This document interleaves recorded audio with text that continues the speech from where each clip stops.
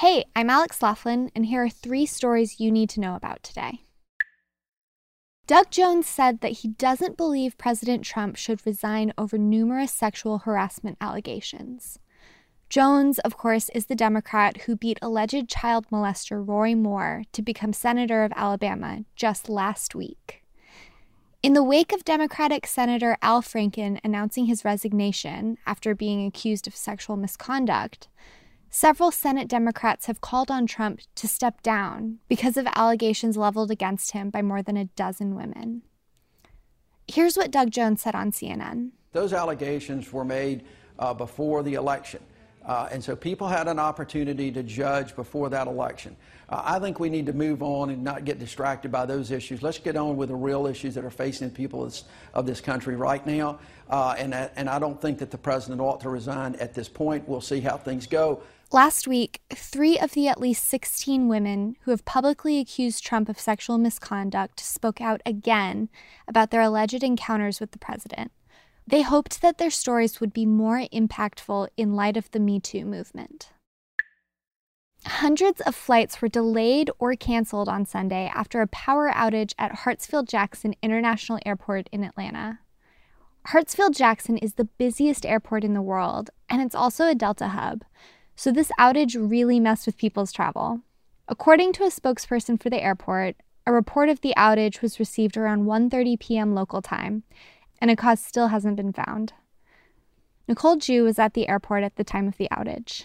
So when you were waiting in the terminal, what was the atmosphere like? Frustrated.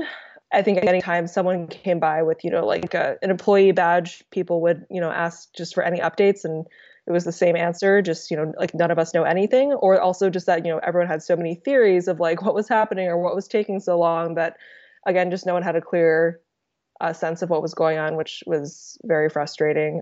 And so, yeah, I think it was just a lot of general confusion, and also I think just frustration not being able to get on the internet, even to get answers to those questions. I was initially, when I was on the plane and I landed, I tried to look up, just on Twitter, ATL power outage or whatever, and saw some info to see, to try and at least get some updates. But once I was in the terminal, there was no connection. It would take, 3 or 4 tries for a text to even go through, but I couldn't load, I couldn't even Google things. I couldn't, look on Twitter or whatever. So we were kind of just in the dark on everything, which just really sucked. So I think people are all kind of just in that same frustrated boat of just not knowing an ETA, not knowing whether their flights were canceled and all that. And I imagine people's phones were dying, and they also couldn't get food or water because they couldn't buy things.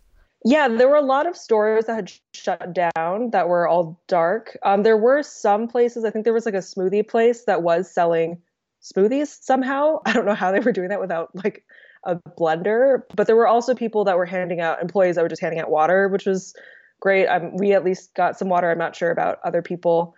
It did clear out a bit towards the end when we left around 4 or 5 p.m.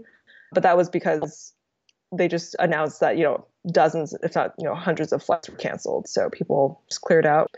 But yeah, in general, I think, towards the end, they were just shuttling people out, and definitely no food, no water. There were no paper towels anymore in the women's bathroom. So it got quite bleak towards the end. Yeah. Wow. So what's next for your travel plans? I am in Atlanta with my family just for the holidays, which should be nice and just nice and peaceful. So hopefully, fingers crossed, less eventful travel experience on the way home. Cool. Well, I'm really glad that you are home and relaxing. Thank you so much for chatting with me. Yeah, of course. Happy to help. The fires in California continue growing by about 10,000 acres a day. The Thomas Fire, which is the largest, has left 2 people dead, including 1 firefighter. It's now the 3rd largest wildfire in the state's history. In a rare move, California officials sent emergency alerts to millions of people's phones warning of the threat. We're continuing to follow the story as it develops, so keep up to date by using the BuzzFeed News app. And you can listen to this briefing reporting to you wherever you get your podcasts.